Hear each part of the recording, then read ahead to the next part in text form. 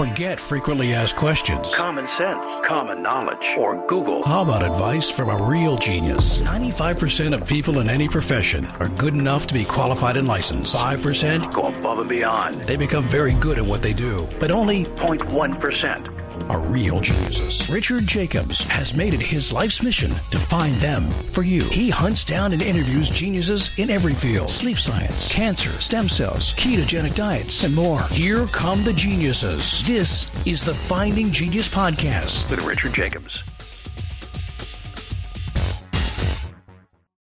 Hello, this is Richard Jacobs with the Finding Genius Podcast. My guest is Mitchell Neubert.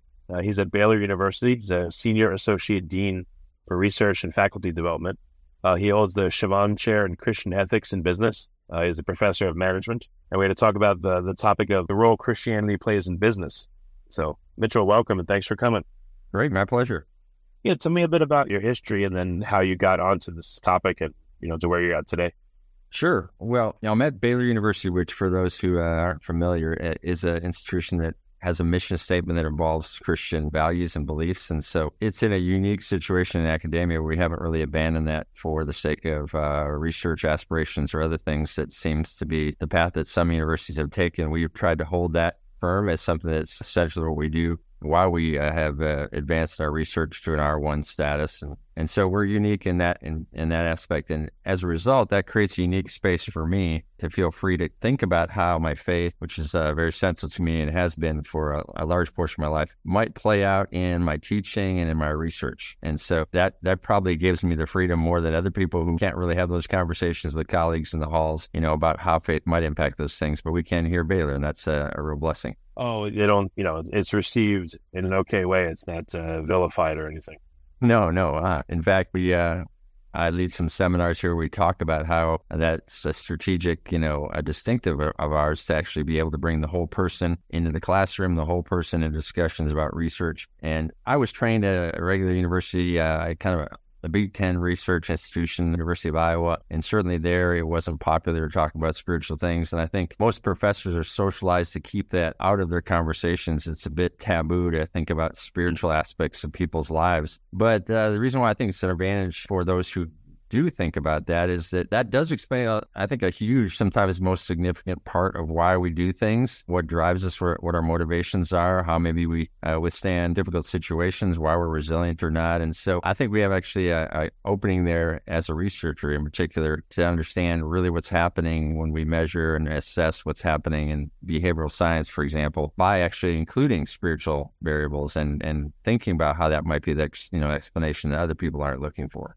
Well, what does that mean? What's an example of the spiritual variables that you would consider that most people wouldn't?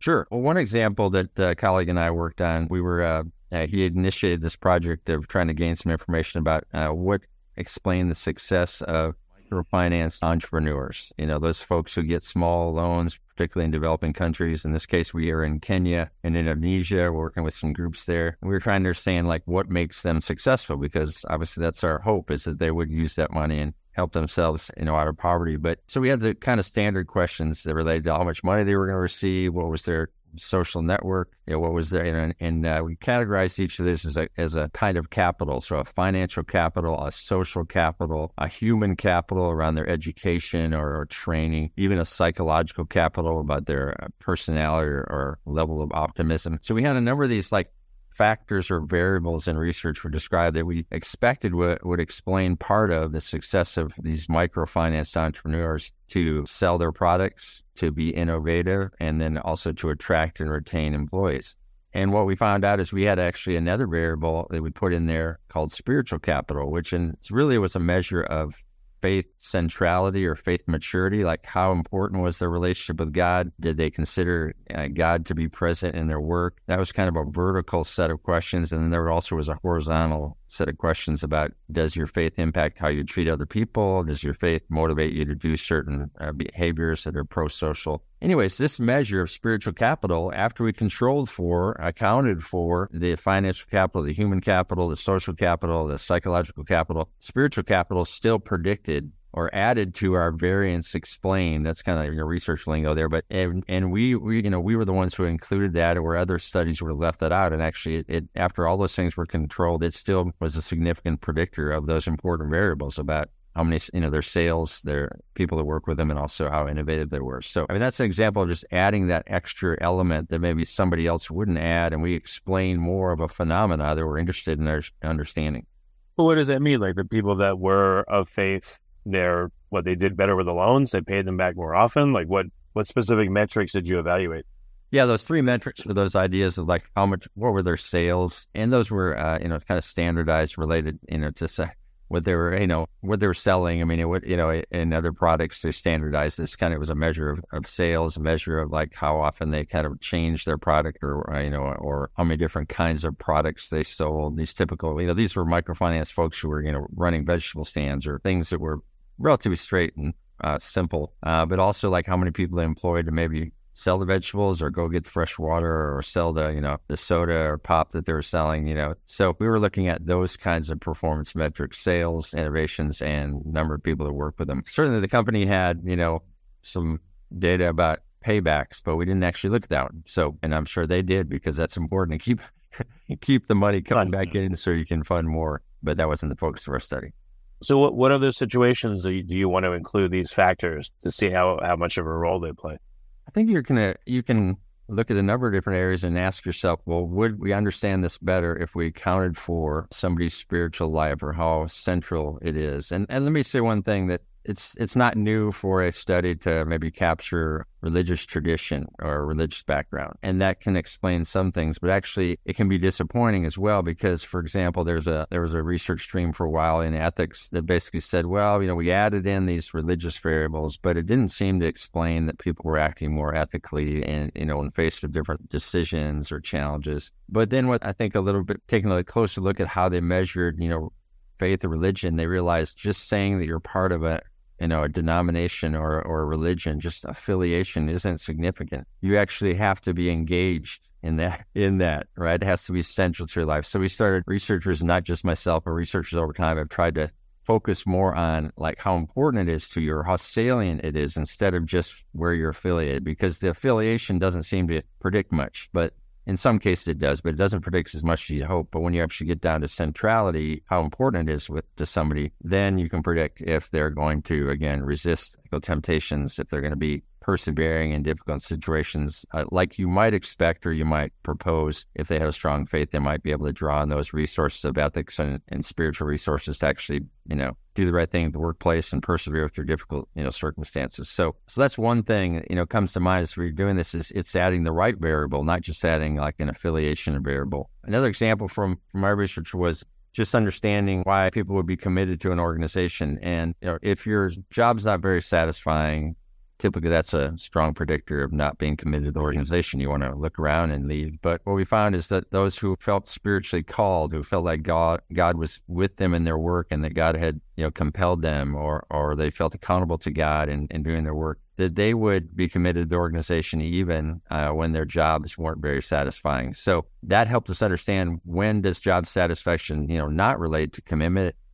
If you consider somebody's faith affiliation, not affiliation, with their centrality of their faith, you find out that actually that might help explain who will persist through a difficult situation, whereas maybe somebody else might not. Do you have specifics of this, or is this new that you're going to be looking at things this way, but you haven't yet? Oh, there was a study that we published in a Journal of Business Ethics where it showed this interaction that those with spiritual calling, it would persist even when they had like lower levels. I mean, they would, be committed to the organization even when they had lower levels of job satisfaction. Now, that doesn't mean that terrible job, a person with faith is not going to quit. No, it's just say overall, if we work in behavioral science and kind of probabilities, they'd be more likely, to stay and stick it out, is what the results would suggest. But how much more? A little or a lot? That's a good question. How much would they put up with? We didn't measure that. Maybe that's the next study. Is not if they're how long and what kinds of things would they persevere through, and who would persevere through them more than others. I think there's a lot of research now in related to resiliency, right? bouncing back from But, things or persisting. Actually, sorry, one thing comes to mind is that actually may have the opposite effect. If a person of a strong Christian faith is in a job that they feel is contradictory to to Christian values, they'd be more likely to leave it, I would think, if things aren't going well, because they're like, not only am I doing this job that I really don't agree with, but it's not getting better, it's getting worse, and I really don't like it. And again, it goes against my beliefs, so I just don't want to do it anymore. So maybe you'd have the opposite effect in some cases. Right. Yeah. I mean, I think you're right. Of course, we were just asking about their job satisfaction, about their commitment to the organization. And we do know from the organizational commitment literature that, value fit is a huge thing. So, yeah, I think you're right. I mean, if we ask some other questions in that study about, how do your Christian values fit with the values of the organization, I mean, that too would predict, right? But in the opposite way, meaning if it's a misfit, then they'd be more likely to leave. But in this particular case, we were just kind of focused on this issue of your job itself, not necessarily the organizational values. But yeah, no, you're right. I mean, it could go the other way. And faith doesn't always win the day in terms of always being positive, right? It certainly at certain times, could relate to something where, an organization might, hesitate to promote faith or a faith-friendly, environment. Right. Before we continue, I've been personally funding the Finding Genius podcast for 4.5 years now, which has led to 2,700 plus interviews of clinicians, researchers, scientists, CEOs, and other amazing people who are working to advance science and improve our lives and our world. Even though this podcast gets 100,000 plus downloads a month, we need your help to reach hundreds of thousands more worldwide. Please visit findinggeniuspodcast.com and click on Support Us. We have 3 levels of membership from $10 to $49 a month, including perks such as the ability to see ahead in our interview calendar and ask questions of upcoming guests, transcripts of podcasts you're interested in, the ability to request specific topics or guests, and more. Visit findinggeniuspodcast.com and click Support Us today. Now, back to the show. Are you going to be continuing with the study in different areas? Or what's next for these types of questions? Where do you want to go with it? Sure. Well, we did some initial work on this in entrepreneurs, and we're still kind of trying to extend that. So there's some research that my graduate student here, a graduate student that I worked with, who's working in this space. We're trying to connect entrepreneurs and their kind of well-being, and if their faith actually allows them to cope through difficult things, because this is another one of those areas where faith could maybe have an impact on difficult, challenging, let's say uncertain environments which are common for entrepreneurs, right? Could they have their religious kind of coping resources to actually persist? And it does seem like in our initial study in this space that does turn out to be true, right? That they'll continue on because they have these extra resources. So in fact, there's actually a colleague of mine, David Miller, who's at Princeton, and he does work in this space and works with organizations and kind of navigating them through this space. And early on, he did a study where he kind of a sociological review of all the different ways that faith was integrated into work. And he came up with 4 areas. One is ethics. And I've certainly done some things in that space, trying to figure out how ethics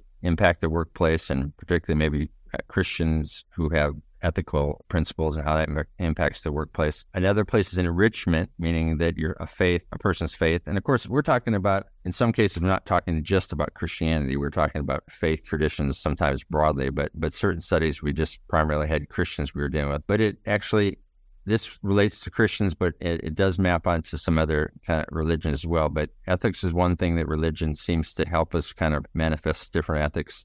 And we've done some work in there. Enrichment, where you actually have extra resources, you feel like they're kind of help you in the workplace. And that could be just the sense of God being with you and being able to cope and persist, maybe wisdom, maybe other things that you feel like you bring to the table because your faith background, maybe the support of people behind you, they're supporting and praying for you. But that's the second one. So ethics and enrichment is another way that people integrate. The third one is more of a expression, like people integrate their faith by speaking about it in the workplace or wearing certain things that, demonstrating it. We find out that one actually leads to a little bit more pushback in the workplace, that people are less comfortable with that. And organizations, I think there's a need for more research to figure out when and how can we encourage different expressions of faith, and when does it actually become counterproductive for the organization to support those. So that's an area of research that I haven't done much research in. We initially have found that people who have high levels of faith integration around expression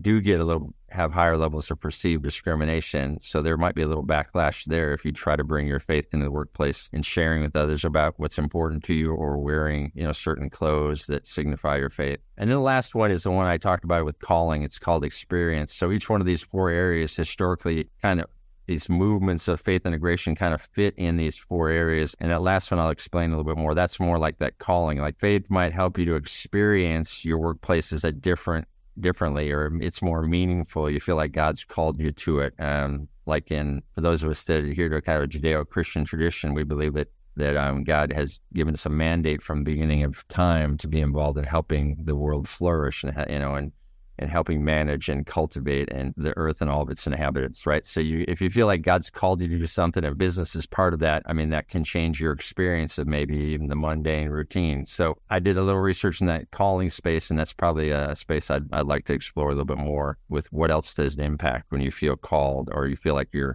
have a mandate from God to do well and to be excellent in the workplace. Have you interviewed people that have said that's why you're there in their given profession? Absolutely. Yeah. One of these ways back, some colleagues and I from sociology, we Kevin Doherty and Jerry Park, we received a National Science Foundation in this area where we were trying to figure out how faith might impact work, and specifically entrepreneurial endeavors. And so we spent a lot of time in that space, trying to figure out to what extent it does impact those areas. And so, that, I think your specific question, maybe I just forgot when I was talking about that grant, but we did do some interviews. That's what I was thinking of. We did do some interviews as part of that. So it wasn't just survey research, which is some of the work I do. But in this case, we went out into different parts of the U.S. based on our initial survey work. We tracked down places where people said that their churches or congregations were helping them integrate their faith into work. And then I went out to New Jersey and interviewed some kind of traditional mainline churches, some that were really strong in this faith integration, and then another one that wasn't. And then another colleague went up to Michigan and interviewed some evangelicals, and then another church that was evangelical but didn't have that same emphasis. We went into Black churches, we went into Korean churches, we went into Catholic churches. And in those interviews, so I have all this data, right, where we interview people and actually kind of ask them, like, what does it mean? Or how does your faith work its way out? And we thought maybe we'd find another E or another dimension, but they seem to all fall in those areas that either shape their ethics, like their work ethic. They're also with their ethics of what's right and wrong, and what they would not do at work.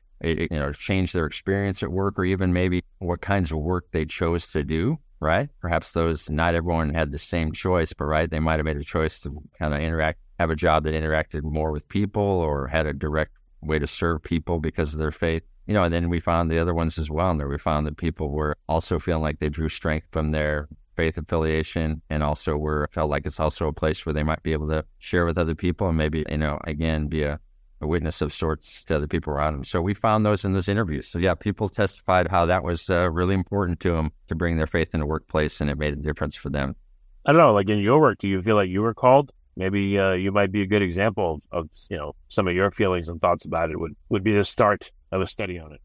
Yeah, I think that's part, actually, I think good research is often kind of autobiographical, right? It comes out of questions you face. So I'm a leadership and ethics researcher, and part of that is having observed some good leaders and some bad leaders, and trying to figure out what's the difference, right? But my faith research is driven by the fact that I do feel like, because of a relationship with God that I started kind of in my teens with Jesus Christ, has made a positive impact on me, and has shaped what I wanted to do. And so, yeah, it shaped where I wanted to be in a position where I could try to build into other people's lives and help equip them to be effective professionals. And so that is certainly that idea of a calling. It really was part of moving me to Baylor, even though I kind of grew up in the Midwest, coming down all the way down to Texas to be a part of this grand experiment of maintaining our Christian mission, but also being excellent at research and teaching was unique. And so I came down here, felt called to be a part of this. It wasn't some kind of mysterious call, like, God appeared to me in a shiny light or spoke words to me in the dark. I mean, that might be part of some people's calling, but mine was just a strong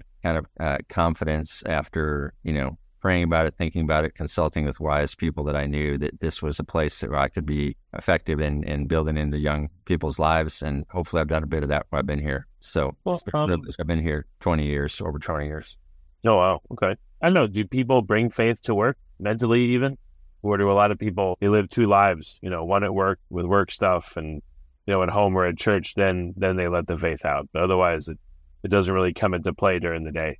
Right. There's kind of a long kind of philosophical discussion about that, about if actually, kind of a two spheres approach, like we have different spheres and at least two of those might be faith and work. There might be others, family and recreation or whatever, and whether all those things intersect or overlap. And for a while at Baylor and probably other schools, even those who are faith friendly said, well, that's fine. We can have, student activities that are fun or, that involve faith, but let's not integrate it too much into the classroom. But Baylor really a ways back, several kind of decades back, and maybe I'm even short selling them here, but decided that, hey, you know what? We don't see that really as the scriptural biblical story about how someone lives out their faith. It's not like you live one way on Sunday and another one on Monday. You actually should be the same person across all those spheres. And though certainly they don't completely overlap, there should be a significant overlap. And so we actually try to work that here because I think there's a pull in even our society, trying to separate the secular and the sacred division of,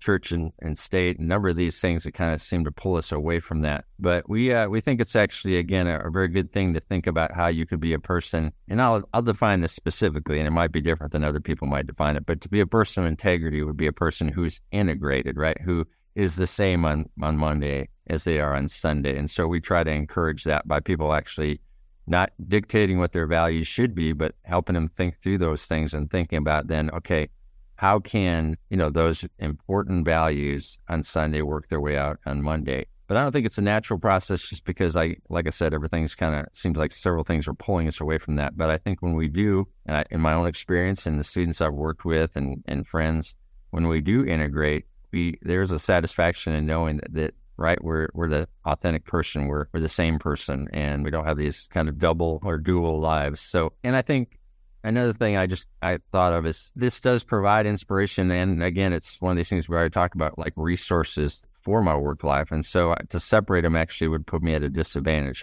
Having them connected is a blessing. Some of my best research ideas have probably come out of reflecting on my faith. For example, this is a little more implicit, though the topic itself might jump out to some who have a kind of religious background, but some of my research on leadership is around servant leadership. All right. And I saw that first for me. I saw that in the scriptures and the model of Christ. And I thought to myself, I wonder if that'll work in the business world. Is it going to transfer over? And being a researcher, I decided to test it. And so I was one of a group of folks, and there's several others involved, but where we started researching this about 2 decades ago. And now there's, I think, almost over 500, I think I'm short selling that as well, studies around servant leadership and its impact in the workplace. And servant leadership is certainly a unique kind of leadership that can be informed by your faith. It doesn't have to be. But boy, the results are just crystal clear that when there's a servant leader who looks out for other people's interests, who's concerned about their growth, who gives them a voice and treats them as a partner, not just somebody that reports to them, that people respond well. Right? They're more committed, they're more creative, they work harder, their teams function at a higher level. And so, that is kind of an example that kind of takes us back to the beginning about how I've been doing research in this area. But I think it comes out of the fact that something in my faith spurred me to think about an idea, leadership, servant leadership. Then I put it kind of into practice through research and then saw practitioners also doing it and was able to confirm that that's a great way to lead. Yeah, I was going to say, like, as you and maybe other people you've spoken to are doing their work, are they checking in with their faith? Are they checking in with, for instance, Holy Spirit? Should I be working on this? How should I respond to this situation? What questions should I be asking, et cetera? Like, is there a lot of back and forth like that? Or is it, again, like people have their faith, but their job's their job and it's separate, even though maybe they're thinking about this stuff during the day, they're still acting in their job in a totally secular way. You're right. I think actually and I think every person's experience is going to be different here. But I think from my own experience and the people I talk to, it's a challenge to think about sometimes your faith and how it impacts what you're doing, because there's so many things in front of us, the things we have to get done, tasks we have to complete, problems we have to solve, that sometimes we can forget to reflect on our faith. I don't think that doesn't mean that faith isn't being integrated, because if your faith is central to you, it's shaping your attitudes and your motives, and so it's having an impact there. But I do actually think it's a helpful process to check myself in the morning or when appropriate throughout the day, and just to say, am I doing what I'm doing with the right motives? Am I doing this in a way that honors God, and actually asking for wisdom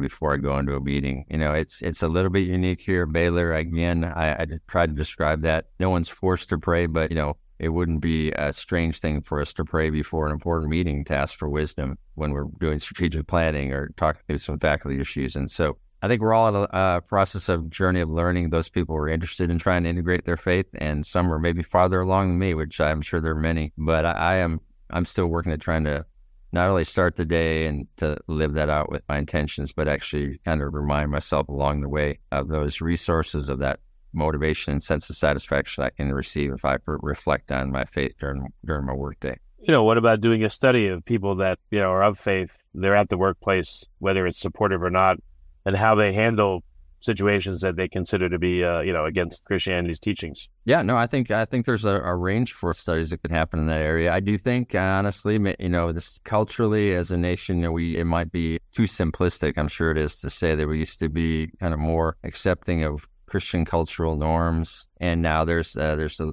pushback in certain areas. And I think just as you think about it, like as Europe did this, as they kind of moved away from their faith, they were maybe less friendly to those who wanted to continue to make faith a conversation in the public square. So I think there's actually probably room for trying to understand if people of Christian faith or actually other faiths, a Muslim or any faith, what kind of pushback they get when they do try to integrate their faith. And I'm sure the more explicit you are about it, the more pushback you get. So that's part of our research has found that when you verbalize it, you get more pushback than if you just try to live it out with, a good work ethic and treating other people like you want to be treated, that kind of thing. So there's definitely something we learned about maybe ways that are going to be more receptive to others about living out your faith, and then some of the repercussions for those who do it, even in appropriate and reasonable and gentle ways, like just working hard and trying to love other people like you want to be loved. And sometimes even then you might get some pushback if they know you're coming from a faith perspective, but we'll see. I mean, that's why we do research, trying to figure out as things change, how these kind of different phenomena will play out. Yeah, I mean, what about, something that would help people, again, that are of faith, whatever faith it may be, navigate the workplace in a better way without it causing them spiritual distress?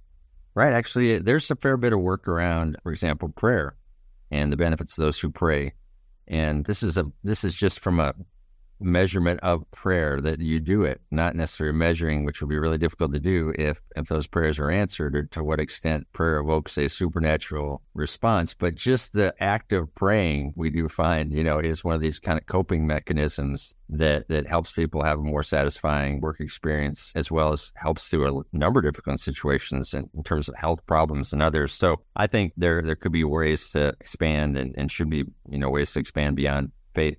Look at other ways that maybe we integrate our faith, different kinds of spiritual practices, and how those spiritual practices might impact our ability to handle difficult situations, but also maybe even excel. We did our initial study, it was just very simple. One of our initial studies in this NSF study was just that we found out that entrepreneurs prayed more than people who are in the workplace. And we should have probably dug in a little bit more about that. We asked some questions in those interviews about it, but haven't really written anything up about this. But, what we kind of surmised was when life's uncertain, when you're facing maybe situations where you could lose all the money you invested, or your company might go broke, or you're hard pressed for good ideas to try and grow your company. I mean, people pray, right? They realize they're kind of at the end of their rope, they need to pray, or they're so uncertain they have to pray and ask for kind of the fortitude or insight to keep, moving forward. And so I think that was an interesting finding we had right off the bat, that some are actually going to feel like some different workplaces are going to actually feel like they need to integrate faith more to get them through the day, get them through difficult situations where maybe other people are going to feel like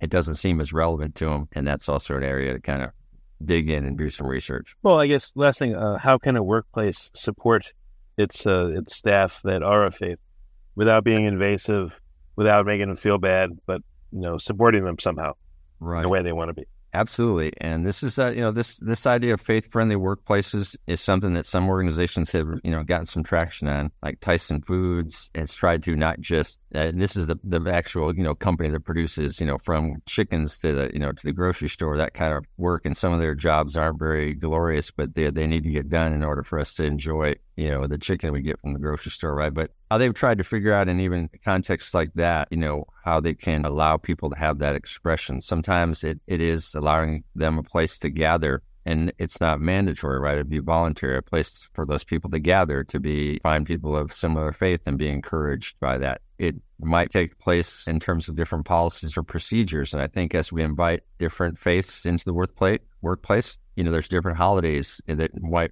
people might want to celebrate. And so there might be some policies around like flexibility around scheduling or flexibility around, when you can take your holidays, some of those things that allow organizations to allow somebody who has a very, kind of important holiday that they'd like to celebrate, that they can take that off somehow. But those are, just two quick examples of things that an organization could do just to think about how they might accommodate that interest while still achieving organizational goals. And then, of course, there are going to be maybe requests that they can't be accommodated because of the work of the organization that needs to get done. But I think sometimes organizations are hesitant to ask because they think it's just easier to exclude those kinds of conversations or those kinds of expressions in the workplace. But when they do, then they lose the opportunity maybe to motivate some of their employees, to encourage some of their employees, or even attract some of their employees. And this was one of the attract and retain. And this was actually another study we did. And we did find out that when a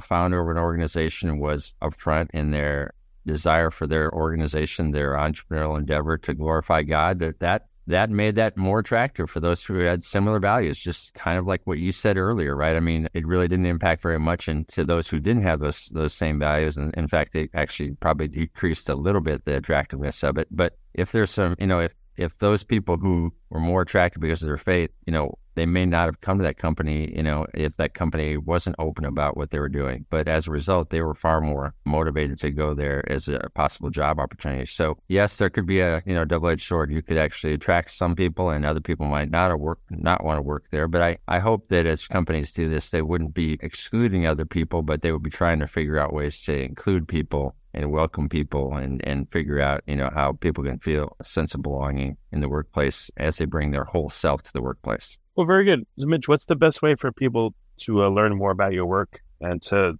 see the results of some of these studies? Like, where can they go first? Sure. Well, we tend to, as academics, one of the short, quick ways to do this is kind of go into like Google Scholar and search. You search on my name and you could plug in some of these things like calling or spiritual capital, and some of those articles would pop up. But you could also find me at Baylor. I continue to be involved in these kinds of things. They could drop me an email and I could kind of point them in the right direction if they'd like to. So that'd be great. Okay, very good. Well, thank you so much for coming on the podcast. It's been a really interesting conversation, and it sounds like there are many more questions to ask and studies to be done. So I look forward to seeing more of your work as it comes. Absolutely. Thanks for the opportunity to share some thoughts and the work we're doing. Thank you. Excellent. If you like this podcast, please click the link in the description to subscribe and review us on iTunes. You've been listening to the Finding Genius podcast with Richard Jacobs. If you like what you hear, be sure to review and subscribe to the Finding Genius podcast on iTunes or wherever you listen to podcasts. And want to be smarter than everybody else? Become a premium member at findinggeniuspodcast.com. This podcast is for information only. No advice of any kind is being given. Any action you take or don't take as a result of listening is your sole responsibility. Consult professionals when advice is needed.